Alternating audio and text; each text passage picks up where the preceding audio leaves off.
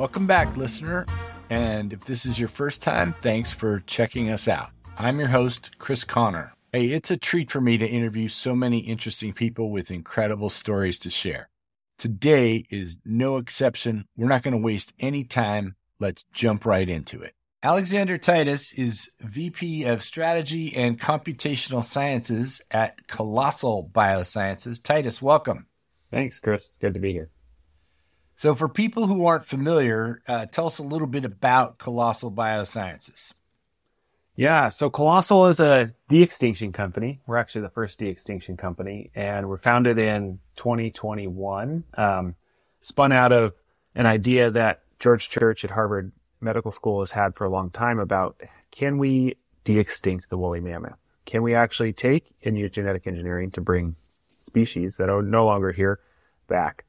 And I first was introduced to Colossal through a friend who told me about all the cool stuff they were trying to do and all the computer science. I'm a computer scientist by training, and all the bioinformatics kind of stuff they were trying to do. And I thought they were crazy. And once I talked to them, I thought they were crazy and I had to be a part of it. So we've got a big mission. Woolly mammoth, Tasmanian tiger, and the dodo are the big targets right now. Yeah, we're going to talk about those. Did you have any bioinformatics experience? I guess got to ask. I don't have any. Yeah. So my background, I have a PhD in bioinformatics and machine learning. So I'm kind of an AI plus bio, fanboy, if you will. Spent a lot of time working in that space. And at the time when I was first introduced to Colossal, I was working at Google, where I was leading a lot of the solution development for government and universities who were building bioinformatics tools for cloud computing. And that's really where I started getting involved with Colossal. I joined the advisory board for about 8 months or so before eventually saying, you know what, Google's going to be here forever. Only one company is going to do this first, and I got to be a part of it. Yeah, it makes sense. All right, we're going to talk about the de-extinction project from a bunch of different angles: biology, computations, business. Why is this important in a global sense? So we're going through one of the, steepest losses of biodiversity globally that we've seen in any kind of recent history. And one of the challenges is that ecosystems are changing as our environment changes. Species, whether it's because of a loss of environment or because of a human intervention, overhunting, things like that, species are going extinct. And one of the original founding idea behind de-extincting the mammoth and is really going about what's called rewilding, where you actually release the animals back into the wild at some point. And the elephants are really fascinating because they're ecosystem engineers. So elephants, today, whether they're from Africa or Asia, are really important keystone species in their ecosystems, and they truly engineer everything that's going on by churning up dirt, tearing out plants, all that kind of stuff. And the idea is, by rewilding mammoths into the Arctic, there has been some really strong evidence that they could actually revitalize the Arctic. So there's this park in northern Siberia called Pleistocene Park that over the last 20 or so plus years has been showing that large mammals in an Arctic environment can actually revitalize part of that ecosystem, and at the same time keeping ground temperatures colder. And so from a global perspective, the Arctic is the largest source of captured organic carbon in the world. And so if you can keep the permafrost from melting, then you can actually keep that carbon captured longer. So when people talk about the permafrost is melting, it's really bad for the environment, a lot of people don't realize that is because that old organic material, dead plants and animals under there, decompose and give off carbon. And so as that off gases, then, you have more carbon emissions, you have higher carbon concentrations, you end up with, more impact on climate change. And so by having these large mammals in the Arctic, you can actually keep ground temperatures colder at depths that are somewhere 15 to 20 centimeters below ground and 9 to 10 C colder. And so you actually slow that freezing. And this happens in part by, the large animals stir up the snow, expose the ground to the cold air.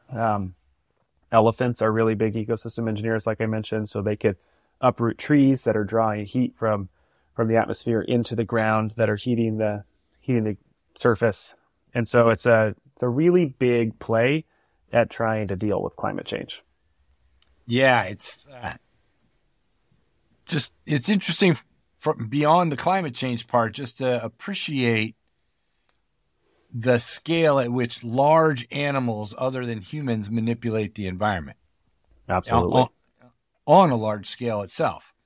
And I have to say, when I first heard about this, it was probably on the radio, and it wasn't about colossal or anything, and somebody mentioned bringing back the woolly mammoth, and I thought, why don't we spend our resources fixing the environment that let the woolly mammoth go extinct? But then when I heard about what you just told me, I go, oh, all right. Now I get it. Now I'm all in favor. So yeah. Woolly mammoth, you mentioned the dodo and the Tasmanian tiger. You've already sort of made the case for the mammoth, and we'll talk about the dodo as well. What's the case on the Tasmanian tiger? So the Tasmanian tiger, the thylacine, is another keystone species from its former ecosystem. So from Tasmania in Australia, it was the apex predator of its ecosystem when it existed. And for various reasons, it went extinct from overhunting. And so as that apex predator was lost from its environment, again, the ecosystem really started to change. There started to be an overabundance of small wildlife, which led to an overgrazing, which is leading to increased risk from a wildfire standpoint. And so, again, these animals, the ecosystems we know today are very finely tuned balances. And you take one critical species out of there, and everything starts to have some kind of most likely deleterious impact. And so the idea with that is, again, rewilding. If you can reintroduce a keystone species to the environment, and the thylacine went extinct in the 1930s, I think. And so not that long ago. It's either late 20s or 30s. And it's not that long ago where this species disappeared. And so we're talking about over the course of 100 years, there are pictures of the thylacine as that recently extinct. And so how do we revitalize the ecosystems that it was lost from? And again, it's from the rewilding idea. The time period of its extinction was my next question. So now I'm going to go a little off track because I'm thinking of large animals and ecosystems and buffalo. Like what? I don't even know if I have a question other than you must have thought of it, or now I'm thinking about it. Like I'm told that in the old days, a couple hundred years ago, you could look across the prairies and see nothing but buffalo. I mean, literally couldn't see the ground. And obviously they're not yet extinct. Right. But do you hear or think anything about, should we have more grazing lands for buffalo? Would that make a difference?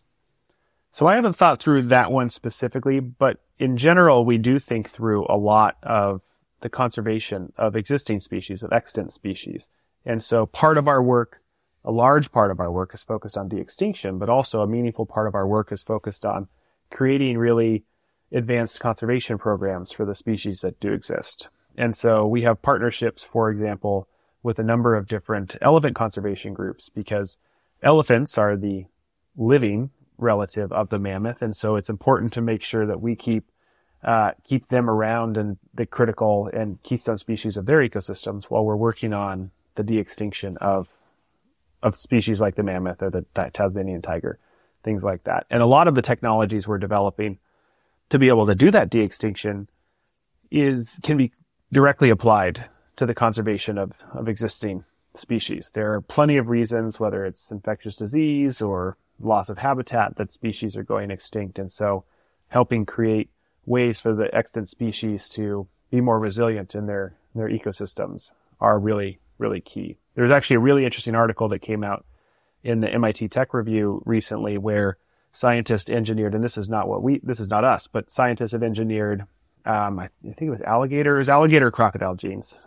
Forgive me, I'm not knowing that detail, but into catfish, because oftentimes fish die under stress when they're being farmed. And so they can actually introduce genes that help them be more resilient in those farming conditions. And so they increase the survival rate of our food supplies, and can all through the same kind of genetic engineering technologies that we are leveraging on the de-extinction side. I'm going to take a stab at this one. I know nothing, but this week I learned for another podcast about whole alligator blood is an important product. And the reason is alligators are very resistant to infection, as you can imagine, because they're getting wounded and living in a swamp continually. Right. So I don't know if that's related. Then I'm really going off track today. Where was I going to go after the buffalo and de-extinction? It'll come back to me. But anyway, there was the northern white rhino. I interviewed Gene Loring several years ago about that, and they have a project because apparently there are a couple of survivors in San Diego at the zoo, both male, but she's working on pluripotent stem cells with the hope of creating a viable egg at some point, I think, to bring back the white rhino. So yeah, absolutely. I mean, the reproductive technologies have been largely explored in humans, but have been they're underexplored in other species, and especially these species where the healthy breeding populations are declining dramatically. It's important to pay attention to those kind of areas. Yeah. All right. So you're going to learn a lot. I mean, this is what's cool about what I would call a very large project like yours, with a broad scope. What kinds of things are we going to learn along the way aside from how to recreate a mammoth? That's really the reason that I ended up joining. I think that the de-extinction is so fascinating, but the technology we have to invent to get there is mind-blowing. I think the analogy to the space race is often overused, but in this case, I mean, we have Tang and space blankets because of the space race. Who knows the kinds of things that we're going to end up with by becoming experts in the genetic engineering of mammals. One example, we already spun off a software company last year. So about a year after launching, the amount of analysis we had to build our own infrastructure. We had to build our brilliant team of engineers to be able to design and develop this kind of technology. We realized that it was really valuable to the broader biotech ecosystem. And so Form Bio was formally launched last September and is focused on now taking the same bioinformatics powerhouse that we developed for our needs and bringing it to the cell and gene therapy industry. And so we're seeing that we're driving the technology development from really unique requirements, right? De-extincting a mammoth is a unique set of technological challenges than someone's tackled before and can apply them to modern contemporary human health applications. And the reason that that's so transferable is, a lot of modern cell and gene therapy relies on very precise genetic engineering of the cells you're developing. And so if you can precisely target and do the engineering in one cell type, theoretically you can in another cell type. And so the idea is we continue to expand from there. And that's one of many technologies. We also have released some, open source publications. My team in particular developed an interesting way to use machine learning to unsupervised and actually read through and listen through audio. And instead of having a manual annotator, someone who goes through and listens to something and puts a little mark in their digital notebook, we can actually have an algorithm go through and say, there is a point of interest at all points through wherever this audio is. And so we have technology we develop into new companies. We have technology we develop and release open source. That collective suite of technologies that have to be built to make this a reality is game-changing in itself. And then we're going to end up with a mammoth in yours and my lifetime. Yeah. Okay, so that was one of my next questions, but coming down the line, but we'll go to it now. The audio analysis. So this podcast all started based on curiosity about AI. So you say unsupervised, you're feeding it audio, and It's saying, here's a new sound. Is that right? And then somebody goes to annotate those things and figures out what's present there, or am I? Yeah, exactly. So instead of saying, I need to have a human listener listen and say, oh, an elephant just trumpeted, the unsupervised algorithm goes through and says, this was an event. Something happened in the audio here that was outside the norm. Someone should pay attention to this.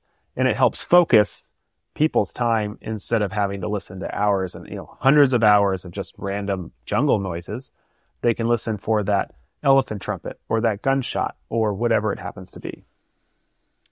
And that's the kind of thing that we want to be able to get to, because part of the challenge is, technology certainly doesn't solve everything, but it assists in a lot of things. And so how do you effectively manage populations of, say, elephants in the wild without human intervention? Can we do different types of camera situations or passive audio monitoring and actually understand who's where and specifically which individuals, and be able to understand their behavior, their decision making? There's a whole bunch of interesting questions that can be made to help be better stewards of species like elephants.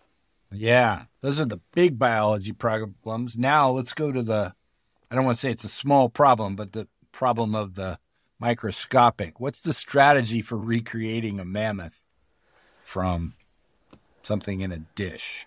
Yeah, so it's a great question. The way we start is really figuring out, from a comparative genomics standpoint, what are the differences in these species. And so the closest living relative to a mammoth is an Asian elephant, but they're evolutionarily divergent. And so how do we pay attention to which parts of the genome differ and understand what is the set of differences that could lead to, say, an elephant being hairy and cold tolerant and interested in living in the cold, thing like that.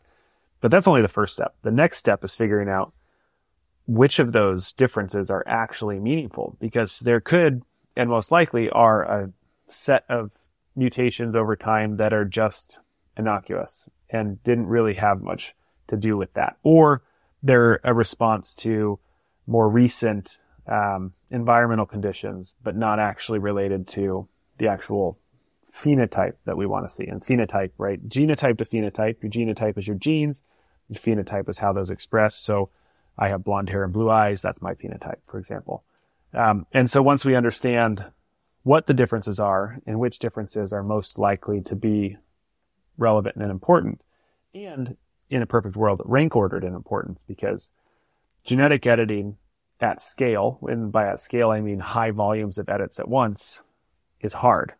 And not currently, there is no current genetic editing, CRISPR or others, that are perfect and able to make hundreds or thousands of simultaneous edits at once. And so we need to be able to make sure that we make the right edits and we don't end up with off-target effects or edits that we don't want, because then maybe we end up with an elephant with two trunks and a blue hair. Right? I'm being sarcastic. It's not that easy. If it were that easy, our job would be a lot easier.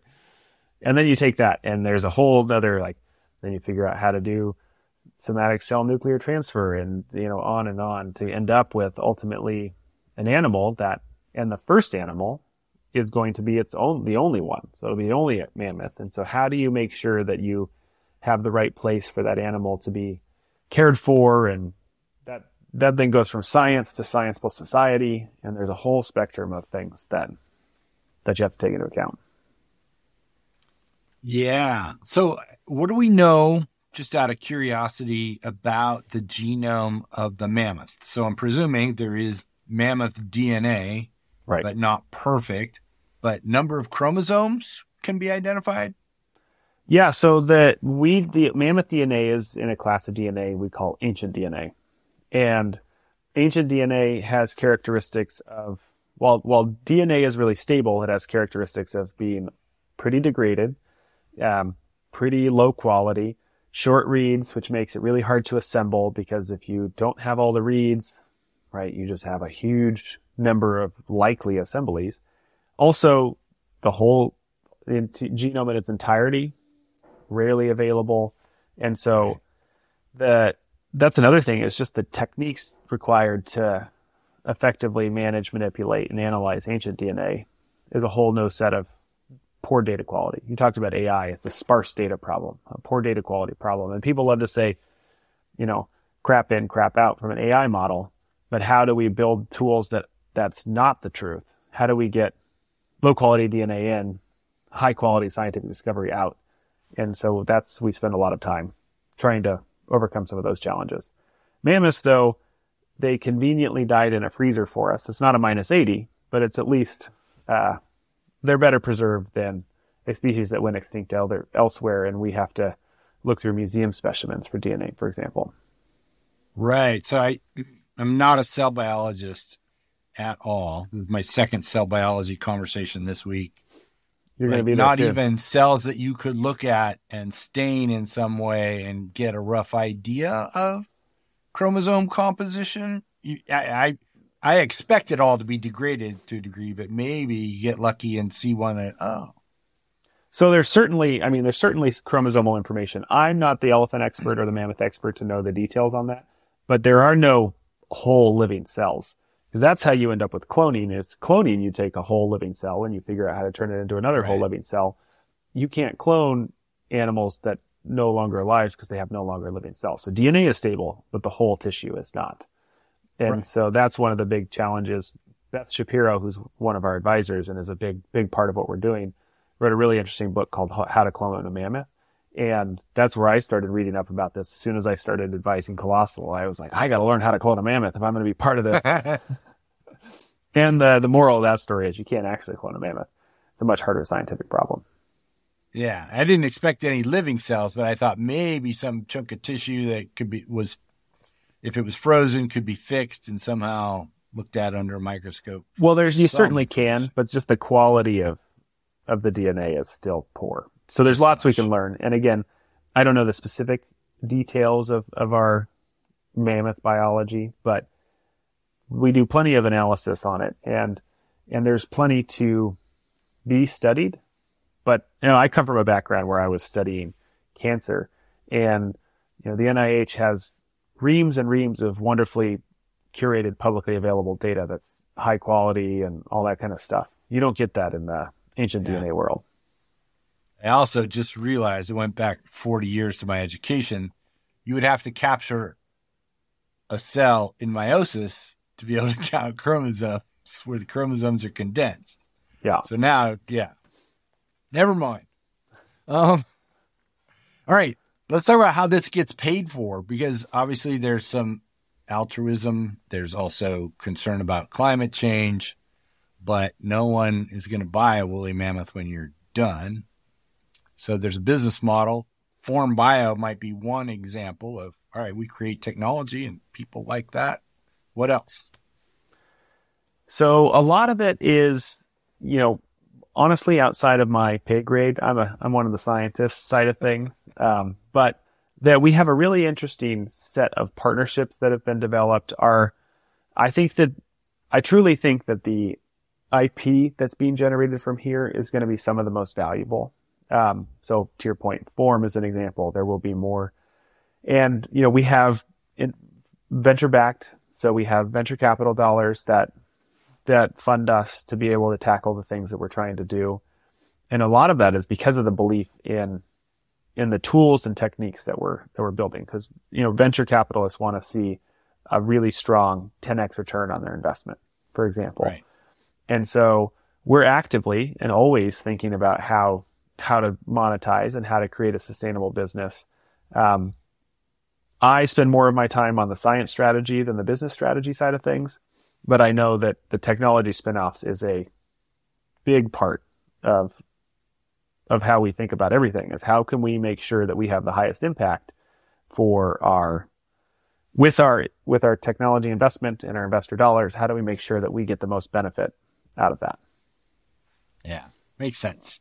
All right, last question. Besides the fact that it became recently extinct, talk a little bit about what's attractive about the dodo, a species that, has become a pejorative term, but has obviously real value.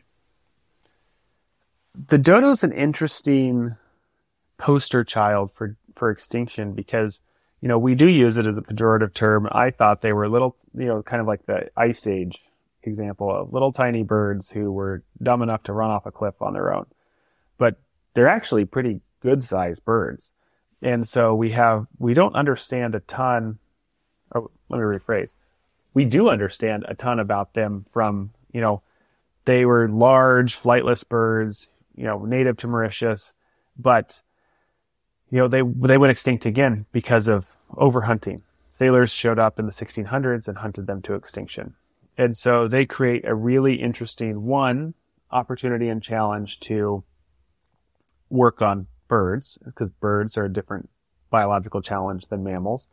They are the heart and soul of de-extinction, if you will. Everyone has heard of a dodo or been called a dodo at some point, one time or another.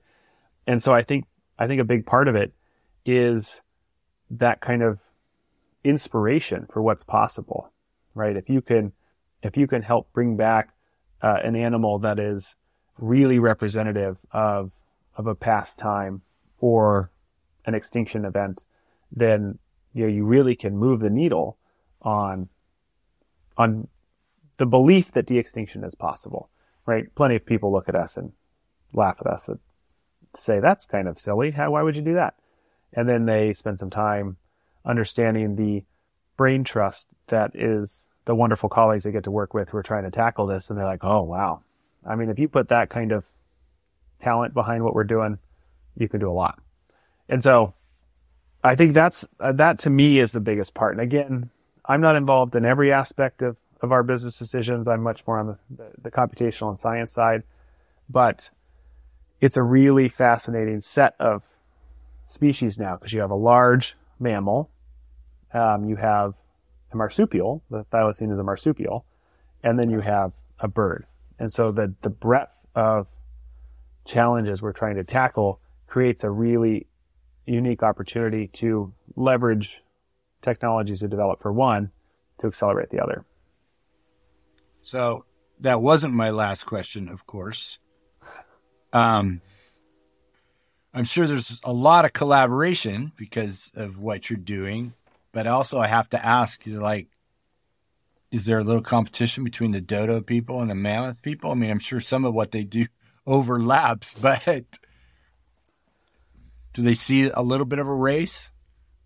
Absolutely. I mean, everyone wants to be so we have species leads who are responsible for our species, and I would love to be the first person to lead a project to de-extinct an animal. But there's a really healthy competition between everyone, because we have multiple of the species teams interact with each other on a regular basis. There are genome engineers that help on both sides or multiple species. My team is the computational sciences team, and my team members work across all of our species. And so we get to see really interesting synergies between the needs of the mammoth and the thylacine, for example, or the dodo and the thylacine. And so there's a cooperation, if you will, where everyone would love to be the first one, and we all need to get there to prove that this is really possible. Yeah, very nice. Titus, this has been a blast for me. I've learned a ton today. I'm sure everybody listening, when they hear it, will have learned a lot as well. Thank you so much for your time. Yeah, thanks for having me. This is great. My pleasure. All right. How cool is that? But wait, there's more. In my next episode, we're blasting off into the future. I'll be talking to Mark Herbert from Varda Space Industries about manufacturing drugs in space. At this point, I usually ask my listeners to share the podcast if they enjoy it, which I do appreciate. Today, I want you to think about someone at your company who's a good storyteller and can enlighten the whole community on some aspect of the life science space. Could be AI related, a novel business model, anything of interest to the broad community. Let me know who I should talk to at chris@lifesciencemarketingradio.com. I'll be back soon with another episode. Bye-bye.